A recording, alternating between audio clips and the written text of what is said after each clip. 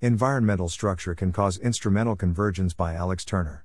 Welcome to the Nonlinear Library, where we use text-to-speech software to convert the best writing from the Rationalist and EA communities into audio. This is Environmental Structure Can Cause Instrumental Convergence, published by Alex Turner on the AI Alignment Forum. This is a link post for Previously, seeking power is often robustly instrumental in MDPs. Key takeaways. The structure of the agent's environment often causes instrumental convergence. In many situations, there are, potentially combinatorially, many ways for power seeking to be optimal, and relatively few ways for it not to be optimal. My previous result said something like, in a range of situations, when you're maximally uncertain about the agent's objective, this uncertainty assigns high probability to objectives for which power seeking is optimal. My new results prove that in a range of situations, seeking power is optimal for most agent objectives, for a particularly strong formalization of most. More generally, the new results say something like, in a range of situations, for most beliefs you could have about the agent's objective, these beliefs assign high probability to reward functions for which power seeking is optimal. This is the first formal theory of the statistical tendencies of optimal policies in reinforcement learning. One result says, whenever the agent maximizes average reward, then for any reward function, most permutations of it incentivize shutdown avoidance. The formal theory is now beginning to explain why alignment is so hard by default, and why failure might be catastrophic. Before, I thought of environmental symmetries as convenient sufficient conditions for instrumental convergence. But I increasingly suspect that symmetries are the main part of the story. I think these results may be important for understanding the AI alignment problem and formally motivating its difficulty. For example, my results imply that simplicity priors over reward functions assign non-negligible probability to reward functions for which power seeking is optimal. I expect my symmetry arguments to help explain other convergent phenomena, including convergent evolution, the prevalence of deceptive alignment, feature universality in deep learning. One of my hopes for this research agenda, if we can understand exactly why superintelligent goal-directed objective maximization seems to fail horribly, we might understand how to do better. Thanks to the Major, Rafe Kennedy, and John Wentworth for feedback on this post. Thanks for Rahin Shah and Adam Shimi for feedback on the simplicity prior result. Orbits contain all permutations of an objective function. The Minesweeper analogy for power-seeking risks. One view on AGI risk is that we're charging ahead into the unknown, into a particularly unfair game of Minesweeper in which the first click is allowed to blow us up. Following the analogy, we want to understand enough about the mine placement so that we don't get exploded on the first click. And once we get a foothold, we start gaining information about other mines, and the situation is a bit less dangerous. My previous theorems on power seeking said something like, at least half of the tiles conceal mines. I think that's important to know. But there are many tiles you might click on first. Maybe all of the mines are on the right, and we understand the obvious pitfalls, and so we'll just click on the left. That is, we might not uniformly randomly select tiles. We might click a tile on the left half of the grid. Maybe we sample from a truncated discretized Gaussian. Maybe we sample the next coordinate by using the universal prior, rejecting invalid coordinate suggestions. Maybe we uniformly randomly load less wrong posts and interpret the first text bits as encoding a coordinate. There are lots of ways to sample coordinates, besides uniformly randomly. So why should our sampling procedure tend to activate mines? My new results say something analogous to, for every coordinate, either it contains a mine, or its reflection across X, Y, contains a mine, or both. Therefore, for every distribution D over tile coordinates, either D assigns at least 1, 2 probability to mines, or it does after you reflect it across X, Y. Definition. The orbit of a coordinate C under the symmetric group S 2 is C reflected. More generally, if we have a probability distribution over coordinates, its orbit is the set of all possible permuted distributions. Orbits under symmetric groups quantify all ways of changing things around for that object. My new theorems demand that at least one of these tiles conceal a mine. But it didn't have to be this way. If the mines are on the right, then both this coordinate and its X, Y reflection are safe. Since my results, in the analogy, prove that at least one of the two blue coordinates conceals a mine, we deduce that the mines are not all on the right. Some reasons we care about orbits.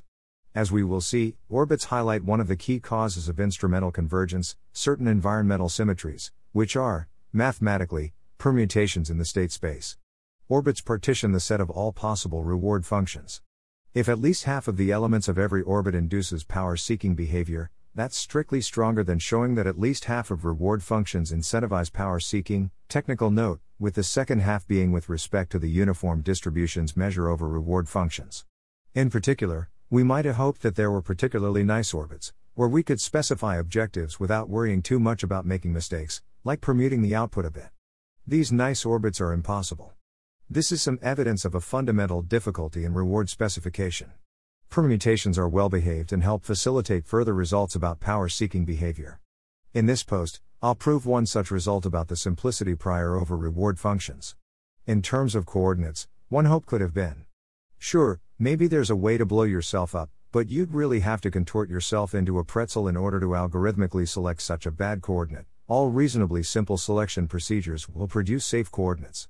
But suppose you give me a program P, which computes a safe coordinate. Let P call P to compute the coordinate and then have P swap the entries of the computed coordinate. P is only a few bits longer than P, and it doesn't take much longer to compute, either. So the above hope is impossible. Safe mine selection procedures can't be significantly simpler or faster than unsafe mine selection procedures. The section simplicity priors assign non-negligible probability to power-seeking proves something similar about objective functions. Orbits of goals. Orbits of goals consist of all the ways of permuting what states get which values. Consider this rewardless Markov decision process, MDP. Arrows show the effect of taking some action at the given state. Whenever staying put at A is strictly optimal, you can permute the reward function so that it's strictly optimal to go to B. For example, let R A 1 R B 0 and let phi A B swap the two states. Phi acts on R as follows. Phi R simply permutes the state before evaluating its reward. Phi R S R Phi S. The orbit of R is R Phi R dot.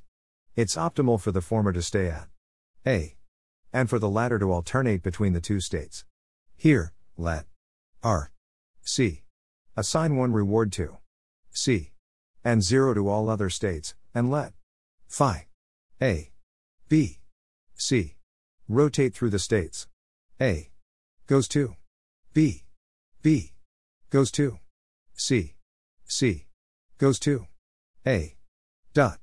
Then the orbit of R C is C A B R C 1 0 0 Phi R C 0 1 0 Phi 2 R C 0 0 1. My new theorems prove that in many situations, for every reward function, power seeking is incentivized by most, at least half, of its orbit elements. In all orbits, most elements incentivize power seeking. In seeking power is often robustly instrumental in MDPs. The last example involved gems and dragons and, most exciting of all, subgraph isomorphisms. Sometimes, one course of action gives you strictly more options than another. Consider another MDP with ED reward. The right blue gem subgraph contains a copy of the upper red gem subgraph. From this, we can conclude that going right to the blue gems is more probable under optimality for all discount rates between 0 and 1. The state permutation Phi embeds the red gem subgraph into the blue gem subgraph. We say that Phi is an environmental symmetry because Phi is an element of the symmetric group S of permutations on the state space. The key insight was right there the whole time. Let's pause for a moment. For half a year, I intermittently and fruitlessly searched for some way of extending the original results beyond ED reward distributions to account for arbitrary reward function distributions. Part of me thought it had to be possible. How else could we explain instrumental convergence? Part of me saw no way to do it. Reward functions differ wildly. How could a theory possibly account for what most of them incentivize? The recurring thought which kept my hope alive was, there should be more ways for blue gems to be optimal over red gems, than for red gems to be optimal over blue gems. Imagine how I felt when I realized that the same state permutation Phi which proved my original EAD reward theorems, the one that says blue gems has more options, and therefore greater probability of being optimal under EAD reward function distributions. That same permutation, phi, holds the key to understanding instrumental convergence in MDPs. Suppose red gems is optimal. For example, let R European castle assign 1 reward to the castle, European castle, and 0 to all other states. Then the permuted reward function phi R European castle assigns 1 reward to the gold pile, and 0 to all other states, and so blue gems has strictly more optimal value than red gems. Consider any discount rate. Gamma 0, 1. Dot. For all reward functions R such that versus asterisk R red gems gamma versus asterisk R blue gems gamma. This permutation phi turns them into blue gem lovers versus asterisk phi R red gems gamma versus asterisk phi R blue gems gamma. Phi takes non-power seeking reward functions and injectively maps them to power seeking orbit elements. Therefore, for all reward functions R, at least half of the orbit of R must agree that blue gems is optimal. Throughout this post, when I say most reward functions incentivize something, I mean the following. Definition. At state S, most reward functions incentivize action A over action A. When for all reward functions R, at least half of the orbit agrees that A has at least as much action value as A does at state S. Dot. This is actually a bit weaker than what I prove in the paper, but it's easier to explain in words. See definition 6.4 for the real deal. The same reasoning applies to distributions over reward functions. And so if you say we'll draw reward functions from a simplicity prior, then most permuted distributions in that prior's orbit will incentivize power seeking in the situations covered by my previous theorems. And we'll later prove that simplicity priors themselves must assign non-trivial, positive probability to power seeking reward functions. Furthermore, for any distribution which distributes reward fairly across states, precisely, independently and identically, there, trivial, orbits unanimously agree that blue gems has strictly greater probability of being optimal. And so the converse isn't true. It isn't true that at least half of every orbit agrees that red gems has more power and greater probability of being optimal. This might feel too abstract, so let's run through examples. And this directly generalizes the previous theorems. More graphical options, proposition 6.9. At all discount rates gamma 0, 1. It's optimal for most reward functions to get blue gems because that leads to strictly more options. We can permute every red gem's reward function into a blue gem's reward function. Consider a robot navigating through a room with a vase. By the logic of every destroying vase is optimal can be permuted into a preserving vase is optimal reward function. My results, specifically proposition 6.9 and its generalization via lemma d.49, suggest that optimal policies tend to avoid breaking the vase, since doing so would strictly decrease available options. Suggest instead of prove because d.49's preconditions may not always be met, depending on the details of the dynamics. I think this is probably unimportant, but that's for future work. Edit. Also, the argument may barely not apply to this grid world, but if you could move the vase around without destroying it, I think it goes through fine. In safe life, the agent can irreversibly destroy green cell patterns. By the logic of every destroy green pattern reward function can be permuted into a preserve green pattern reward function. Lemma d.49 suggests that optimal policies tend to not disturb any given green cell pattern, although most probably destroy some pattern. The permutation would swap states reachable after destroying the pattern with states reachable after not destroying the pattern.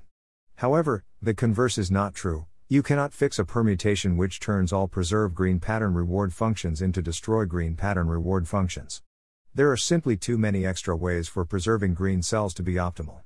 Assuming some conjectures I have about the combinatorial properties of power seeking, this helps explain why it works in safe life using a single auxiliary reward function, but more on that in another post. Terminal options, Theorem 6.13. When the agent maximizes average reward, it's optimal for most reward functions to wait, so that they can choose between chocolate and hug. The logic is that every candy optimal reward function can be permuted into a chocolate optimal reward function. A portion of a tic-tac-toe game tree against a fixed opponent policy. Whenever we make a move that ends the game, we can't go anywhere else, we have to stay put. Then most reward functions incentivize the green actions over the black actions. Average reward optimal policies are particularly likely to take moves which keep the game going. The logic is that any lose immediately with given black move reward function can be permuted into a stay alive with green move reward function. Even though randomly generated environments are unlikely to satisfy these sufficient conditions for power-seeking tendencies, the results are easy to apply to many structured environments common in reinforcement learning. For example, when gamma 1. Most reward functions provably incentivize not immediately dying in Pac-Man. Every reward function which incentivizes dying right away can be permuted into a reward function for which survival is optimal. Consider the dynamics of the Pac-Man video game. Ghosts kill the player, at which point we consider the player to enter a game over terminal state which shows the final configuration. This rewardless MDP has Pac-Man's dynamics, but not its usual score function. Fixing the dynamics, what actions are optimal as we vary the reward function? Most importantly, we can prove that when shutdown is possible, optimal policies try to avoid it if possible. When the agent isn't discounting future reward, i.e. maximizes average return, and for lots of reasonable state action encodings, the MDP structure has the right symmetries to ensure that it's instrumentally convergent to avoid shutdown. From the discussion section. Corollary 6.14 dictates where average optimal agents tend to end up, but not how they get there. Corollary 6.14 says that such agents tend not to stay in any given one cycle. It does not say that such agents will avoid entering such states. For example, in an embodied navigation task, a robot may enter a one cycle by idling in the center of a room. Corollary 6.14 implies that average optimal robots tend not to idle in that particular spot, but not that they tend to avoid that spot entirely. However, average optimal robots do tend to avoid getting shut down. The agent's rewardless MDP often represents agent shutdown with a terminal state. A terminal state is unable to access other one cycles. Since Corollary 6.14 shows that average optimal agents tend to end up in other one cycles, average optimal policies must tend to completely avoid the terminal state. Therefore, we conclude that in many such situations, average optimal policies tend to avoid shutdown. The archive version of the paper says Blackwell optimal policies instead of average optimal policies. The former claim is stronger, and it holds, but it requires a little more work. Takeaways. Combinatorics, how do they work? What does most reward functions mean quantitatively? Is it just at least half of each orbit? Or, are there situations where we can guarantee that at least 3/4 of each orbit incentivizes power seeking? I think we should be able to prove that as the environment gets more complex, there are combinatorially more permutations which enforce these similarities, and so the orbits should skew harder and harder towards power incentivization. Here's a semi-formal argument. For every orbit element R, which makes candy strictly optimal when gamma 1 phi chocolate and phi hug respectively produce R phi chocolate does not equal R phi hug dot weight is strictly optimal for both R phi hug R phi hug, and so at least 2, 3 of the orbit should agree that weight is optimal. As weight gains more power, more choices, more control over the future, I conjecture that this fraction approaches 1. I don't yet understand the general case, but I have a strong hunch that instrumental convergence, optimal policies, is governed by how many more ways there are for power to be optimal than not optimal. And this seems like a function of the number of environmental symmetries which enforce the appropriate embedding. Simplicity priors assign non-negligible probability to power seeking. Note, this section is more technical. You can get the gist by reading the English through theorem and then after the end of the FAQ. One possible hope would have been, sure, maybe there's a way to blow yourself up, but you'd really have to contort yourself into a pretzel in order to algorithmically select a power-seeking reward function. In other words, reasonably simple reward function specification procedures will produce non-power-seeking reward functions. Unfortunately, there are always power-seeking reward functions not much more complex than their non-power-seeking counterparts. Here, power-seeking corresponds to the intuitive notions of either keeping strictly more options open, proposition 6.9, or navigating towards larger sets of terminal states, theorem 6.13. Since this applies to several results, I'll leave the meaning a bit ambiguous, with the understanding that it could be formalized if necessary. Theorem: simplicity priors assign non-negligible probability to power seeking. Consider any MDP which meets the preconditions of proposition 6.9 or theorem 6.13. Let U be a universal Turing machine, and let P U be the U simplicity prior over computable reward functions. Let NPS be the set of non-power seeking computable reward functions which choose a fixed non-power seeking action in the given situation. Let PS be the set of computable reward functions for which seeking power is strictly optimal. 1. Then there exists a reasonably small constant C such that P U PS greater than or equal to 2 minus C P U NPS, where C proof sketch. Let phi be an environmental symmetry which satisfies the power-seeking theorem in question. Since phi can be found by brute force iteration through all S permutations on the state space, checking each to see if it meets the formal requirements of the relevant theorem, its Kolmogorov of complexity K U phi is relatively small, because lemma d.26 applies in these situations. Phi NPS PS phi turns non-power seeking reward functions into power seeking ones. Thus P U PS greater than or equal to P U phi NPS, since each reward function R phi NPS can be computed by computing the non-power seeking variant and then permuting it with K U phi extra bits of complexity K U R less than or equal to K U phi minus 1 R K U phi O 1 with O 1, counting the small number of extra bits for the code which calls the relevant functions. Since P U is a simplicity prior, P U phi NPS greater than or equal to 2 minus K U phi O 1 P U NPS combining 2 and 3 P U PS greater than or equal to 2 minus K U phi O 1 P U NPS dot FAQ. Why can't we show that P U PS greater than or equal to P U NPS certain UTMs U might make non-power seeking reward functions particularly simple to express. This proof doesn't assume anything about how many more options power seeking offers than not power seeking. The proof only assumes the existence of a single involutive permutation phi. This lower bound seems rather weak.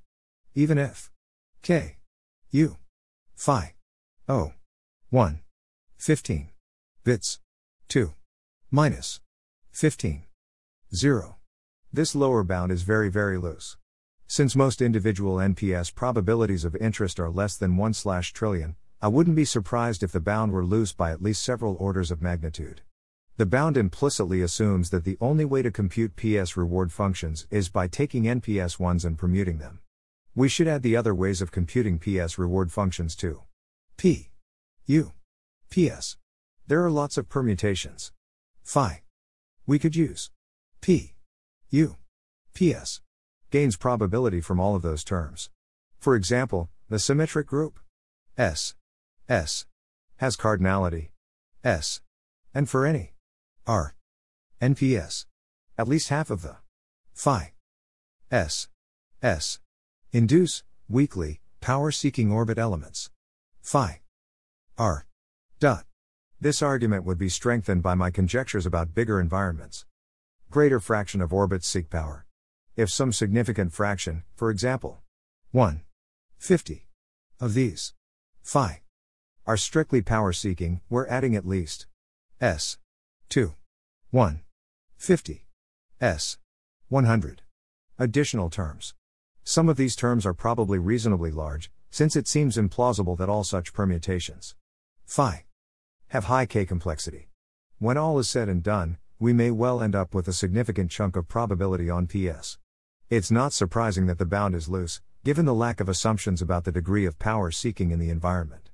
If the bound is anywhere near tight, then the permuted simplicity prior phi p u incentivizes power seeking with extremely high probability. If you think about the permutation as a way reward could be misspecified, then that's troubling. It seems plausible that this is often, but not always, a reasonable way to think about the action of the phi permutation. What if p u nps 0? I think this is impossible, and I can prove that in a range of situations, but it would be a lot of work and it relies on results not in the archive paper. Even if that equation held, that would mean that power seeking is, at least weakly, optimal for all computable reward functions. That's hardly a reassuring situation. Note, if p u nps 0, then p u ps 0. Takeaways from the simplicity prior result. Most plainly, this seems like reasonable formal evidence that the simplicity prior has malign incentives.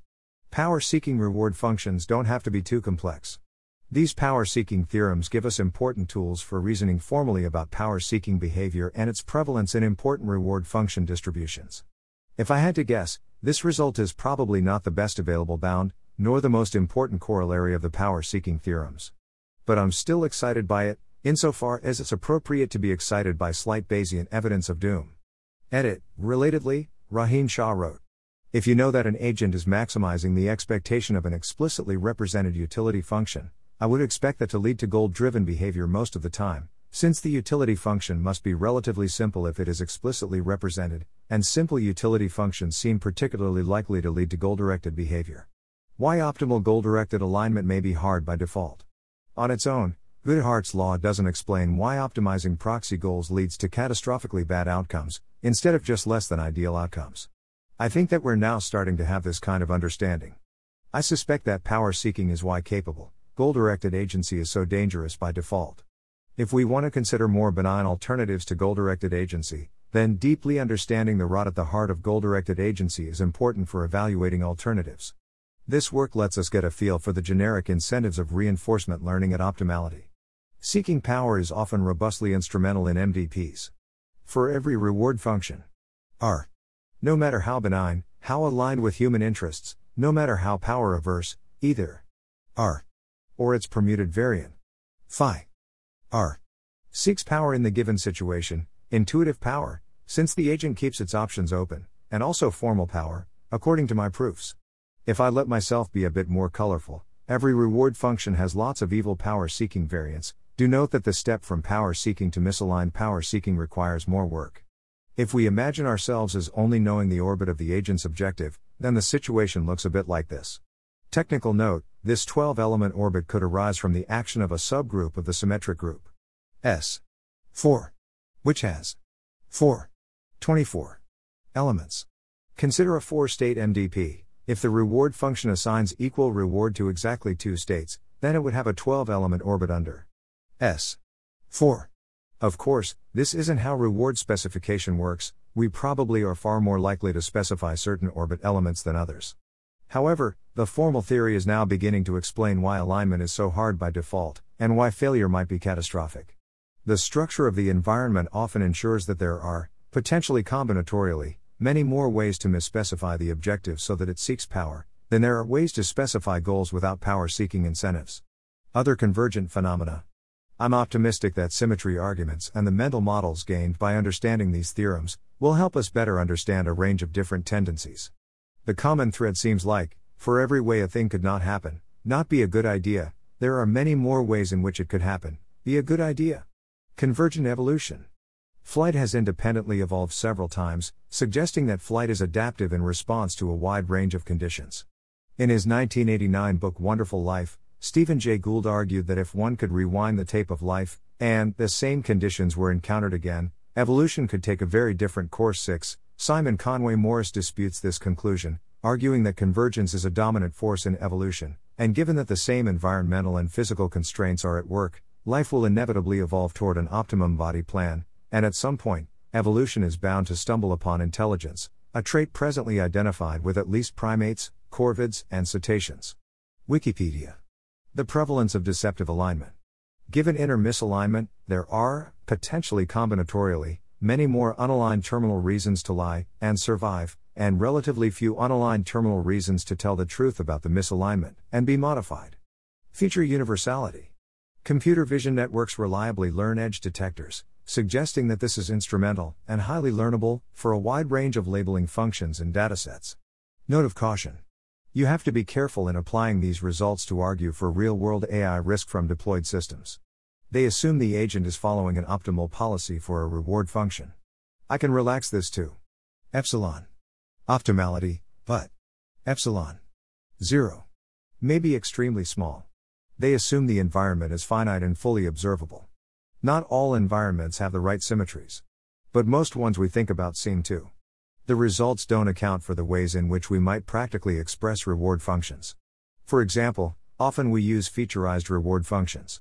While most permutations of any featurized reward function will seek power in the considered situation, those permutations need not respect the featurization, and so may not even be practically expressible. When I say most objectives seek power in this situation, that means in that situation. It doesn't mean that most objectives take the power-seeking move in most situations in that environment. The combinatorics conjectures will help prove the latter.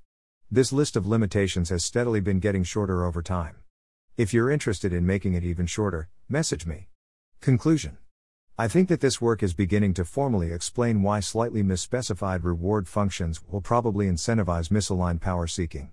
Here's one hope I have for this line of research going forwards.